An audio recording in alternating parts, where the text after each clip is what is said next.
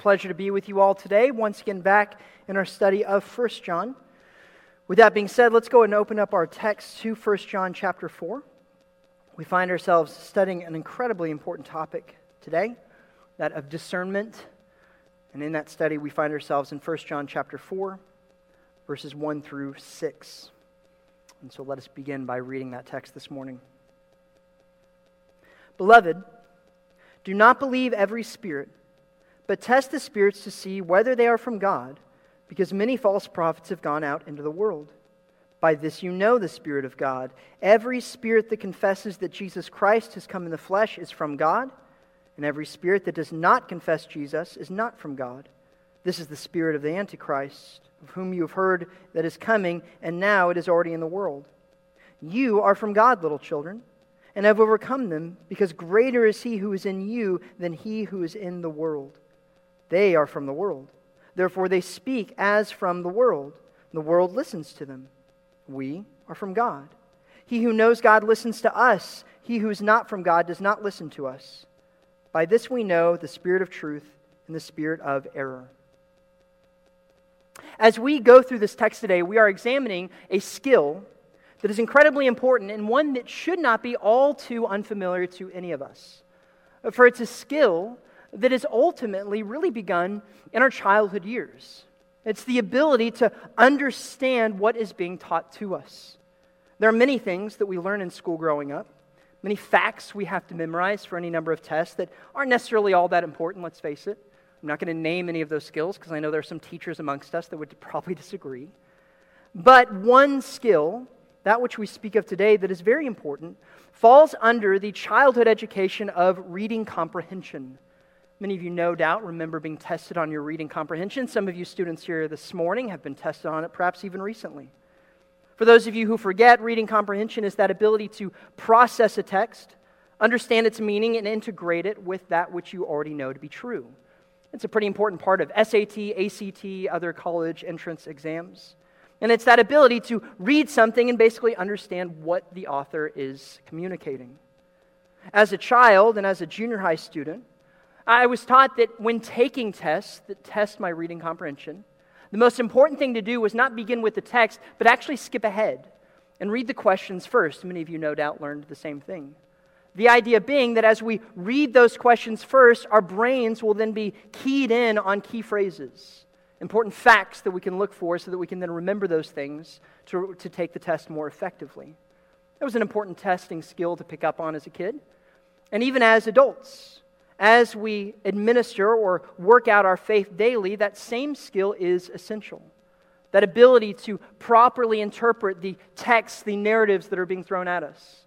The ability to not only understand what is being said, but the ability to then compare it with what we already know to be true and then see what fits, what is true, what is false. As we look at our text today in 1 John chapter 4, we are reminded of why this skill is so important. That is to say, why this test is so important.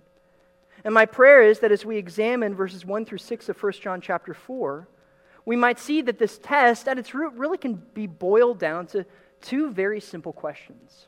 Questions that every single one of us in here can ask, and questions that every single believer in here can easily answer.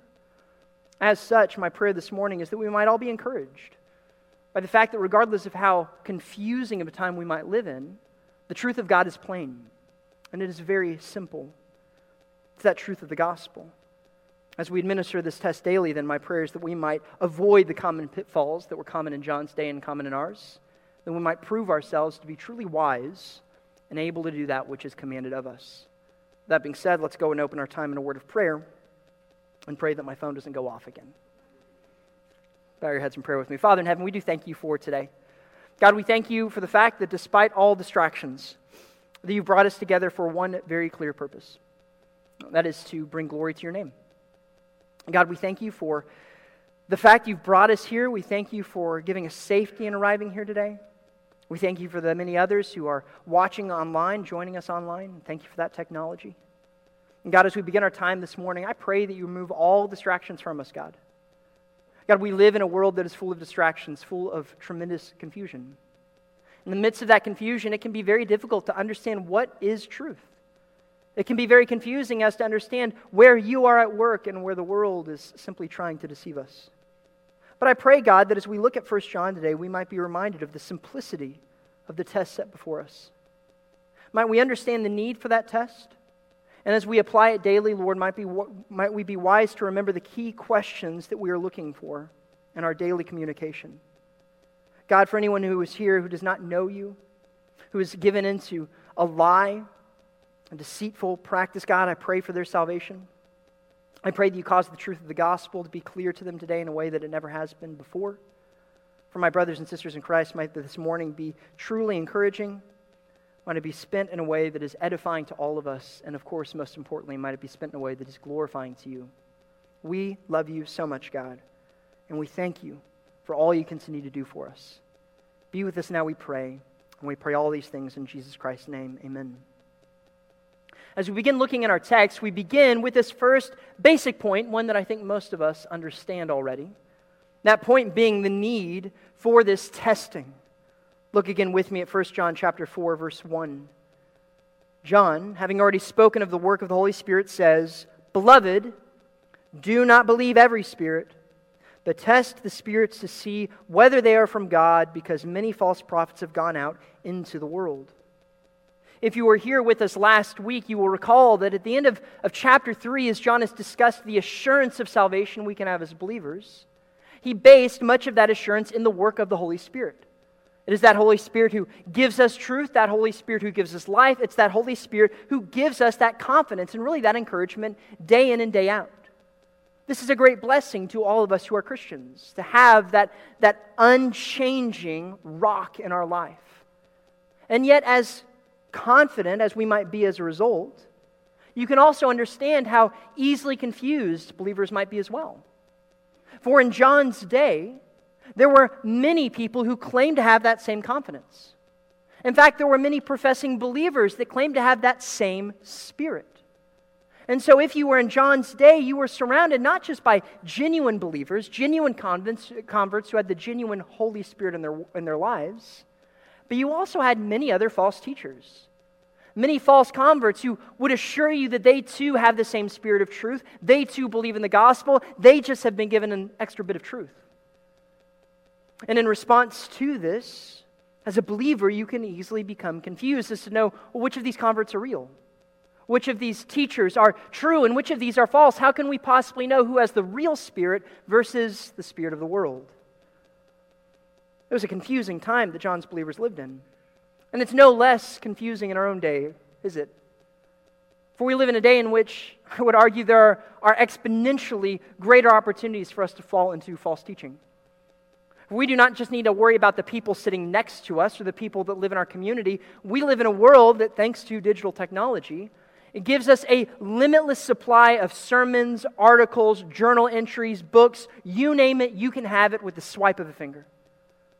And many of those things are helpful. There are many sermons you could listen to today that are exponentially better than what I'm about to give you, I'm sure.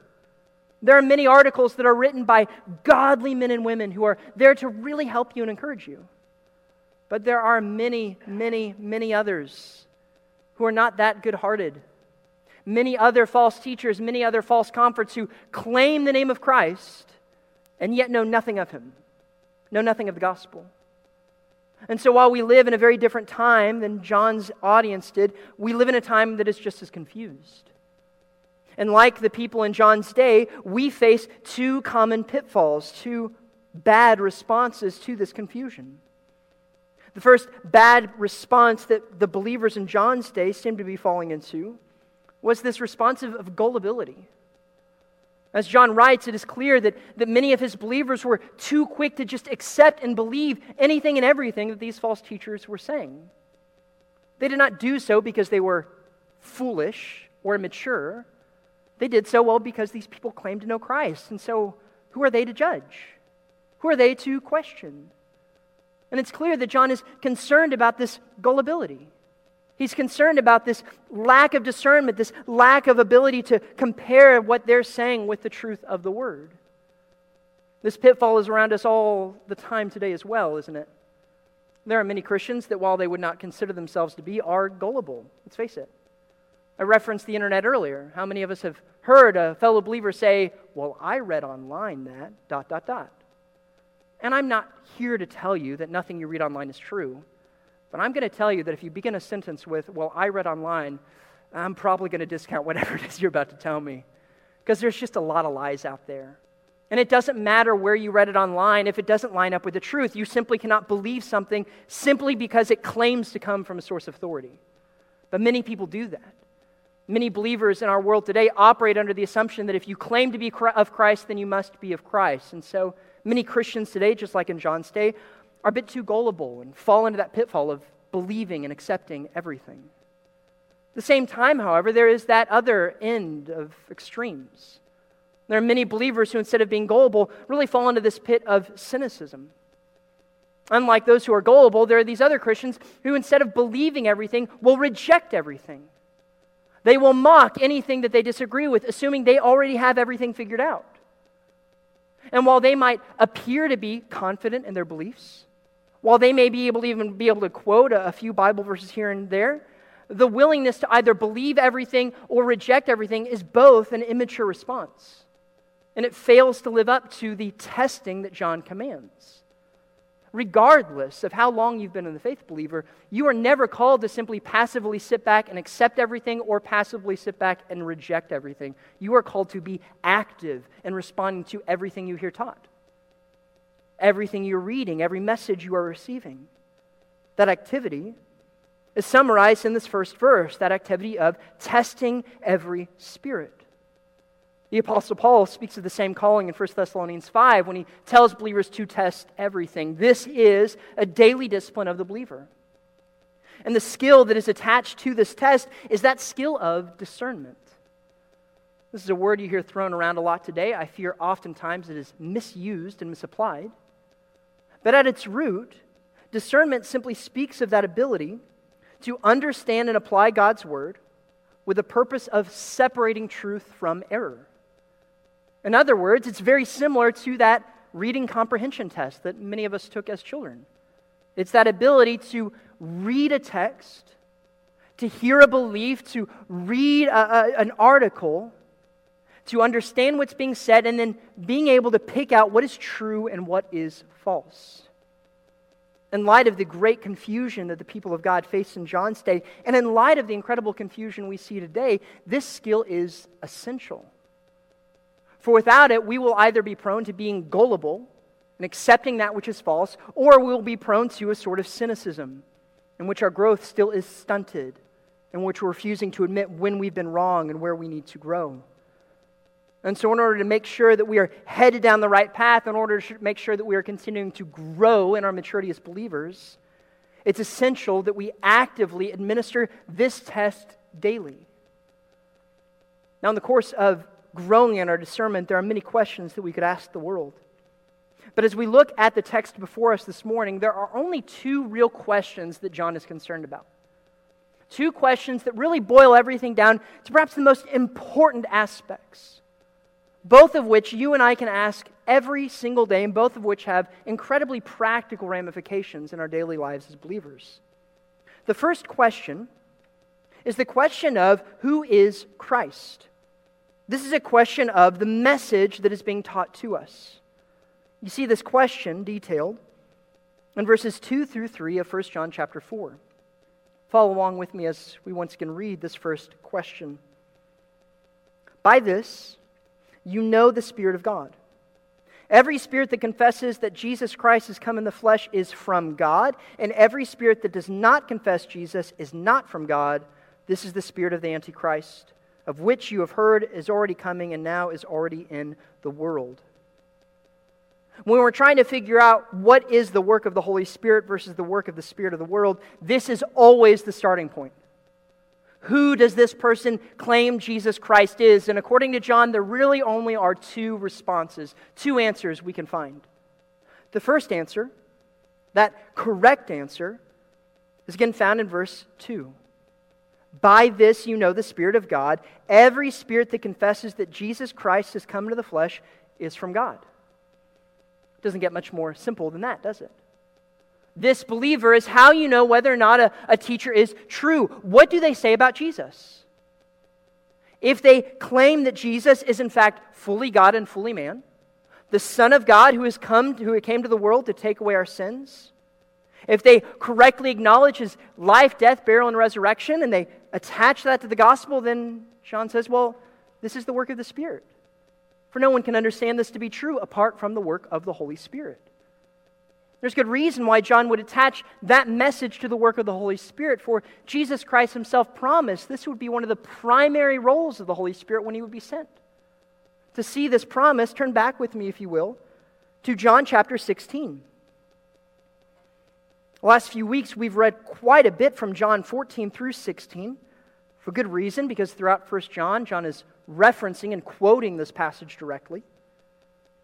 As we think of the Spirit's role in revealing truth, look with me, if you will, at John chapter 16, verses 12 through 15. There, Jesus speaking to his disciples says this, "I have many more things to say to you, but you cannot bear them now. But when He, the Spirit of truth, comes," that is the Holy Spirit, "He will guide you into all the truth. For He will not speak on His own initiative, but whatever He hears, He will speak, and He will disclose to you what is to come. He will glorify me, for He will take of mine and will disclose it to you. All things that the Father have are mine, therefore I said to you that He takes of mine and will disclose it to you." Here we see this key work of the Holy Spirit, the same work that Jesus spoke of earlier in John chapter 14, verse 26. In both passages, Jesus speaks of that role of the Holy Spirit to guide the disciples in the teachings of truth, particularly in teachings of truth that revolve around the person and work of Jesus Christ. The Holy Spirit is used to describe all sorts of bizarre activities in our world today. And many people associate the Holy Spirit only with kind of odd fringe activities or new words of revelation. But the problem with that is when we look at Scripture and really see how the Holy Spirit works, and we see the sort of proclamation that the Holy Spirit makes, we see it's almost always revolving around this proclamation of the gospel. That's the Holy Spirit's greatest concern, to make much of Christ. And so if anyone professes some message that suggests that Jesus is less than the incarnate Son of God, they are false teachers. They are failing to present the proclamation that is clearly from the Holy Spirit. As 1 John has made clear throughout the book of 1 John already, this is the clear work of the Holy Spirit in our lives. He comes and He brings us life. He comes and He resides in us and makes us more and more like the Son. And He comes to reveal this truth, to confirm this truth regarding the incarnate Son, Jesus Christ. This is the one true answer. Every other answer that falls short of it is false, and it's of the world. This is vitally important for the people in John's day to understand, because as we've said, the false teaching that was taking hold of that church was really characterized by this false picture of Christ. As we've said in weeks past, these false teachers were suggesting that Jesus wasn't really fully God and fully man. They were attempting to divide Christ in two. They were attempting really to reject His humanity. As a result, they were rejecting the atonement, His death, burial, and resurrection, and all that comes with it. These false teachers did this because this would have been more palpable in their culture. Far more attractive, far sweeter, far easier to digest. But as John says, this is a false truth. This is a false Christ. In our own world today, the same danger is all around us. There are many people that speak of Christ. They will speak of the name of Jesus, but when you really get down into what they are presenting, you'll see that they aren't speaking of Jesus Christ, the Son of God, our Savior, our Master, our Lord. They're speaking of Jesus Christ, a good example to follow. Jesus Christ, who's a great picture of love. And Jesus Christ, who is a great example of humility. And those things are good, but they fall so far short of what qualifies as true gospel proclamation.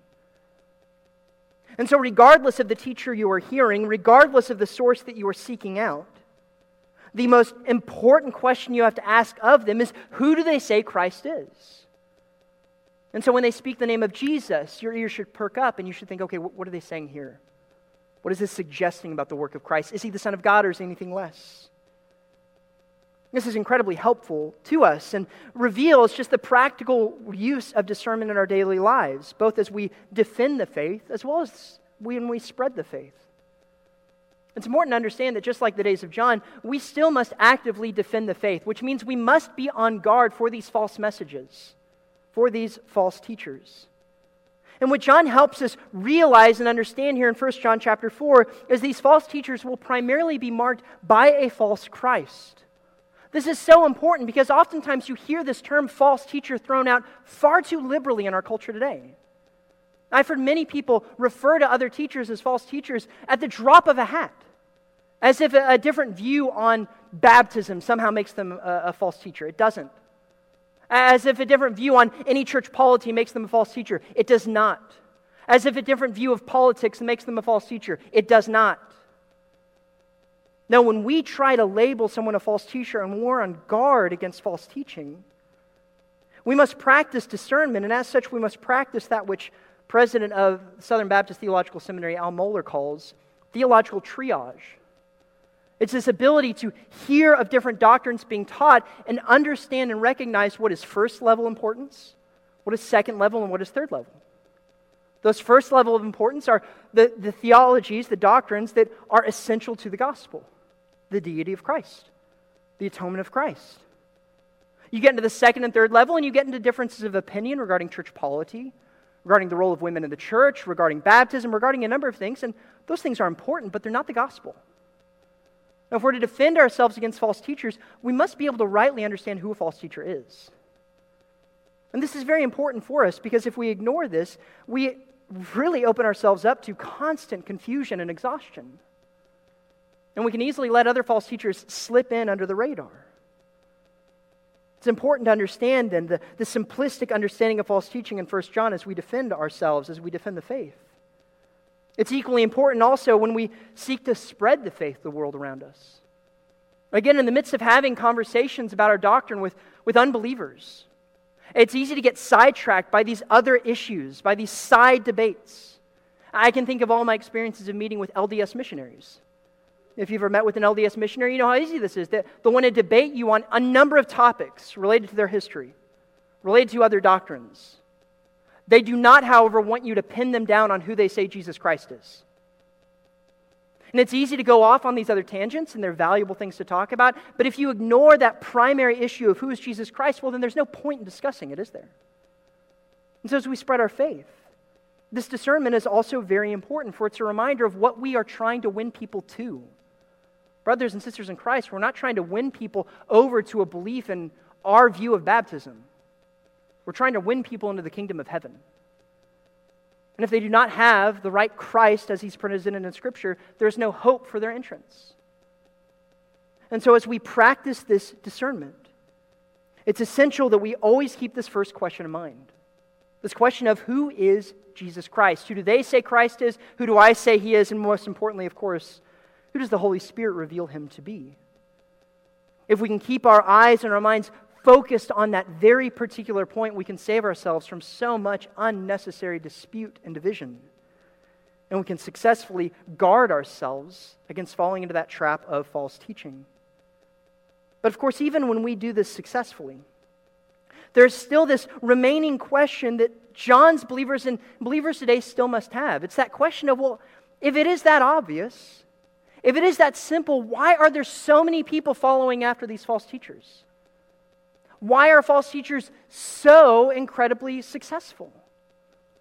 To answer that second question, we ask our second question, which does not concern the teacher so much as it does the following. The question is, who is following this message? Follow along with me, if you will, in verses 4 through 6 of 1 John. You are from God, little children, and you have overcome them, because greater is he who is in you than he who is in the world. They are from the world, therefore they speak as from the world. The world listens to them. We are from God. He who knows God listens to us. He who is not from God does not listen to us. By this we know the spirit of truth and the spirit of error. Here we see a second and incredibly helpful question. Again, the question being, Who is following after these messages? And again, much like the question regarding who is Christ, we see really only two possible answers to the second question. The first answer, the answer we're really seeking, is that idea of the church, the followers of truth. Again, verse 4. You are from God, little children, and have overcome them, because greater is He who is in you than he who is in the world. Again, try to put yourselves in the shoes of these early believers. Try to appreciate just how confused and how tempted they might be to leave the church behind. If you're here, you sit in the days of 1 John and in the early church. Here you were part of a thriving Christian community.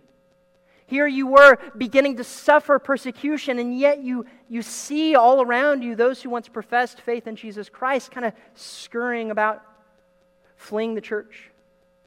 And you no doubt in the early days see them as also escaping persecution.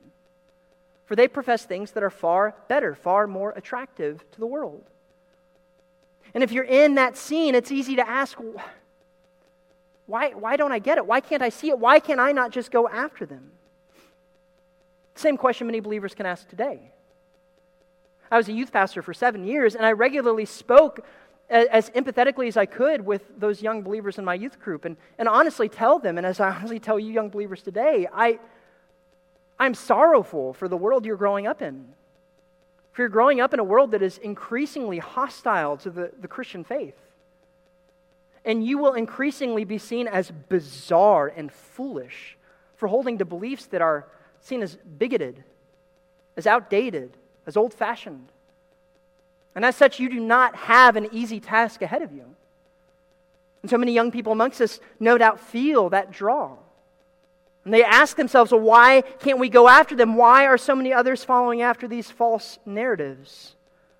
The reason for that, John says, is, well, we stay true because we're followers of Christ. And again, this is exactly what Jesus said would happen. Once more, turn with me back to John chapter 10. John chapter 10, Jesus very clearly told his believers this would happen. In John chapter 10, as Jesus is being questioned by Jewish leaders, we find this response beginning in verse 25 and reading through verse 30. Jesus says, I told you and you do not believe. The works that I do in my Father's name, these testify of me. But you do not believe because you are not of my sheep. My sheep hear my voice. I know them and they follow me. And I give them eternal life to them, and they will never perish, and no one will snatch them out of my hand. My Father who has given them to me is greater than all, and no one is able to snatch them out of his hand. I and the Father are one. Jesus very clearly told his disciples and told his critics that the reason why some accept the truth and the reason why some reject it is because some are from God and some are not. And as John reminds us back in 1 John chapter 4, the reason why we hold fast the truth is because we are of the truth. We've been given eyes to see, minds to understand, ears to hear. This was the promise of Christ, and to draw us back to the overall discussion in 1 John 3 and 4, this is the preserving work of the Holy Spirit. Jesus promised it would happen, and the Holy Spirit makes it happen. Again, turn back with me to 1 John chapter 3. And you see that preserving and ongoing work of the Spirit at hand. In 1 John chapter 3, describing our inevitable growth as believers, John says in chapter 3, verse 7, little children, make sure no one deceives you. The one who practices righteousness is righteous, just as he is righteous. The one who practices sin is of the devil, for the devil has sinned from the beginning. The Son of God appeared for this purpose, to destroy the works of the devil. No one who is born of God practices sin, because his seed abides in him. And he cannot sin because he is born of God. Jumping ahead to our text today in 1 John chapter 4, again, verse 4. You are from God, little children, and overcome them, because greater is he who is in you than he who is in the world. The reason why we hold fast the truth, the reason why we cannot lose our salvation, the reason why we will inevitably grow, the reason why we can do all things that we're called to do is because of the Holy Spirit who indwells us. He brings you to life, believer. He causes you to grow. He preserves your soul from here through eternity. And so when you hear of these teachings that are coming into the world, and as you try to figure out, okay, is this the work of the Spirit or is this the work of the world, you can ask yourself, well, what is the church doing? How is the church responding? And this is not the only test we give, for obviously some believers can follow after false teachings at time, and for a season they can be deceived. But overall, we are promised that because God indwells us, because the Holy Spirit is promised to us and will preserve us, well, we ultimately will hold to this truth. The reason why so many others follow after it is then that they aren't of the truth. You see these people described again in verse 5. They are from the world, therefore they speak as from the world, and the world listens to them. And John spoke a truth that is just as true today as it was then. The reason why so many people left the early church in John's day is because, well, they heard a message that sounded a lot more attractive to them. And the reason why it was more attractive to them is because it was worldly and they were of the world. The same thing is at work today. You see this great winnowing in the church in our culture, don't you? More and more every week you hear of these deconversion stories if you read much online. And the world celebrates these stories as if these ex-evangelicals are these brave souls, willing to leave behind a world of bigotry and a world of hatred. Well, why do those people leave the church and why does the world celebrate them? Well, both for the same reason. They were never of the truth. They're simply revealing their true colors.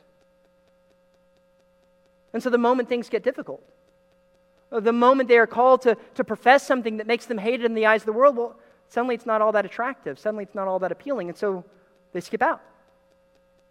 And they're attracted to those things of the world. The Apostle Paul speaks to this much in 1 Corinthians. If you turn with me over to 1 Corinthians chapter 2, you see him make this point clear, both in terms of the world as well as in terms of the work of the Holy Spirit. 1 Corinthians chapter 2, verses 14 through 16, as Paul himself is also speaking of the role of the Spirit in preserving truth and guiding us in truth, says this. 1 Corinthians 2:14, but a natural man does not accept the things of the Spirit of God, for they are foolishness to him, and he cannot understand them, because they are spiritually appraised. But he who is spiritual appraises all things, yet he himself is appraised by no one, for who has known the mind of the Lord that he will instruct him? But we have the mind of Christ. Here again we see this difference between the world and the church. The church has the Spirit of God indwelling them. That Spirit proclaims the Christ of the Word. That Spirit proclaims the truth of the Word. That Spirit of God preserves the souls of believers. Thus the souls of believers are inclined to continue to follow after Him. This is why we can be assured of the faith. The world, however, does not have the Spirit of God. They have the Spirit of the world. Therefore, eventually, the world will win out. Eventually, they will embrace that which is foolishness to us, but wisdom to them, just as we embrace that which is foolishness to them, but wisdom to us. But more importantly, it's the wisdom of God. This is such an important test to give and such an important question to ask. For again, we live in a world that is constantly changing, constantly shifting. And in the midst of the most tumultuous moments, as it seems people leave the churches in droves, it is tempting to question our own faith and to wonder whether or not we are really on the right path. When we take a breath and step back and read the words of Jesus in John 10, read the words of Paul in 1 Corinthians 2, read the words of John in 1 John chapter 4, we're reminded that this is nothing new, believer. This is the world in which we live. And so regardless of how convincing a false teacher might seem, regardless of how smooth their speech might be, we time and time again are told to ask these simple questions of who is Christ and who ultimately are they attracting. The practice, the implications of this discernment are dragged out once more in that summary statement in 1 John 4, verse 6.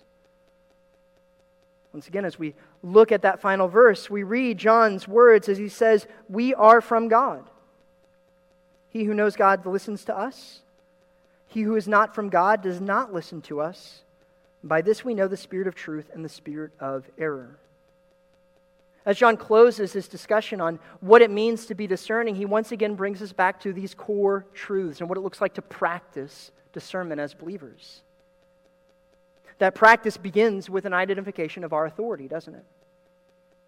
As John closes his explanation, he reminds us that we are from God, and he who is of God listens to us. John is not speaking of all of Christians, meaning we are all of God, therefore all people must listen to us. John here is appealing to his unique authority as an apostle of God. The we here is referring to all apostles. As such, John is echoing the teachings of Paul in Ephesians chapter 2, verse 20, when he speaks of that foundation of the church being built on the apostles and prophets. The reason why John's readers should pay careful attention to what John says versus what these random people out there are saying is because unlike those random people, John is an apostle. And John has an authority that none of those other figures have. John walked with Christ. John heard Jesus Christ himself speaking. John saw and dined with the resurrected Christ. Listen to John. We do not have apostles today. We do not have prophets today. But we have something just as effective. And no, I'm not talking about pastors. We have the Word of God. That is our unique authority. And as we're told in 2 Timothy chapter 3, verses 16 and 17, that Word of God is sufficient for everything. It is sufficient to remind us what the true gospel is. It's sufficient to remind us what it means to teach, what it means to correct, what it means to rebuke, what it means to build up and drive people down the path of righteousness.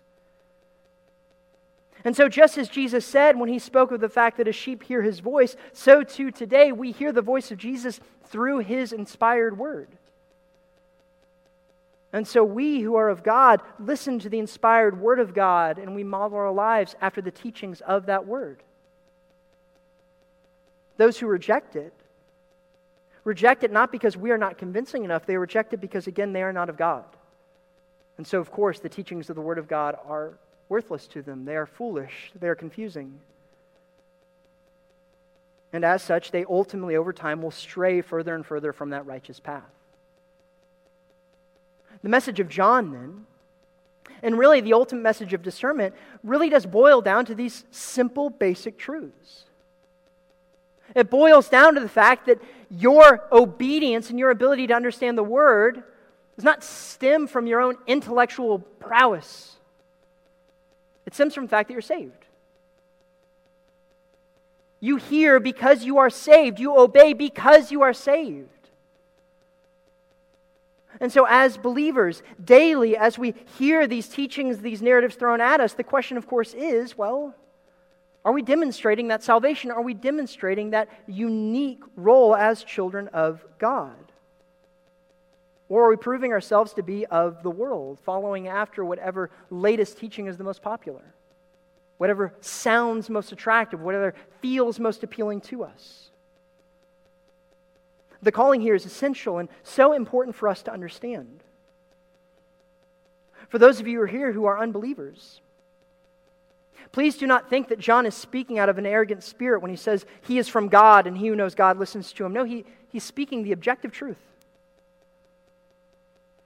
An unbeliever, please hear me when I say that your salvation is not dependent upon you being the real you or you living out your truth. Your salvation is dependent upon your repentance of your sin and your trust in the holy, risen Lord, Jesus Christ. Apart from that faith, apart from that repentance, you are not saved. And you are headed to hell. And so I pray, unbeliever, that you might put your faith in that objective truth this morning, that you might hear clearly for the first time by the power of the Holy Spirit that basic gospel truth. If you have any questions of that, as always, I ask that you come up to me afterwards and find me in the lobby. I'd be happy to talk to you more about it. For my fellow believers, my fellow brothers and sisters in Christ, the calling of John is just as equally important today as it was in his own day, and so incredibly practical to us, is it not? For like the believers in John's day, we live in an incredibly confused age. And daily you hear an endless list of conflicting beliefs, of conflicting narratives, both from devout unbelievers, but also people that profess faith in Jesus Christ. And you are left with that very difficult question to answer of, is this from the Spirit? Or is this foreign? Is this worldly? Well, in order to answer that question and avoid falling into those pitfalls of gullibility and cynicism, it's essential that you grow in this discernment. And so in that manner, we must pray that we truly grow in wisdom daily. Are you striving to grow in wisdom? Are you studying the Word of God daily so that you will be able to recognize those key phrases as they come up, so that you'll be able to recognize that false doctrine as it arises? Pray for that wisdom. Grow in that wisdom. As we do this, though, let us also pray for humility. For oftentimes you will see with increased biblical knowledge, oftentimes there can also be increased arrogance. And this is where we get back to what I said earlier, when discernment is so frequently misused and misapplied. There are countless people in our culture today that run what they call discernment blogs. And oftentimes they're nothing more than just hate-filled slander intended to bring more division into the church. They do it in the name of discernment, but it's not discernment they practice. It's a heart of disunity. In his very helpful book, The Discipline of Spiritual Discernment, Tim Challies discusses this tendency. And he speaks of the person who continually stirs up anger in the name of discernment, only stirs up anger and disagreement, and is committing an offense that the Lord hates. Brothers and sisters in Christ, the call to discernment is not a call to point out every minor offense that comes before your eyes. It's a serious call to defend the faith, and a serious call to spread the faith of Jesus Christ. And so let us pray for wisdom, let us pray for humility as we grow in that wisdom, and let us daily truly practice discernment. Let us practice that wisdom that John commands here, so that we will not be prone to believe every spirit nor reject everything, but that we'll be increasingly able to recognize that what is from God, so that we can grow in our likeness of Christ, and as a result we can grow in our obedience to Him daily. That being said, let me close this in prayer. Father in heaven, we thank You for today. God, we live in a world that needs discernment just as much as it needed it in John's day. We as individuals need discernment, God. We live in a world that doesn't seem to understand what discernment means. And so, God, I pray for increased wisdom as we continue to test the spirits daily. God, might we be wise to not give in to false teaching? Might we be quick to identify who is true and who is false by what they say of Christ, what they say of the gospel? As we do this, might we do it with a spirit of gentleness and humility, recognizing that we are who we are purely as a result of Your grace that is at work within us, recognizing we are nothing apart from the work of Your Holy Spirit who indwells us. Holy Spirit, grow us in that wisdom. Cause us to be so enthralled by the gospel, so enthralled by Jesus Christ, that anything that falls short of it might be immediately identified as a cheap substitute, bitter to the taste. And as we practice discernment, then might we be quick to not only defend the faith, but to spread it to those who are in desperate need of it. God, as always, I pray for those who do not know You. I pray for their salvation. God, we pray that You bring them to faith in You today. We love You, God. We know we are dependent upon You for all things, and we thank You for that. It's in Jesus Christ's name we pray all these things. Amen.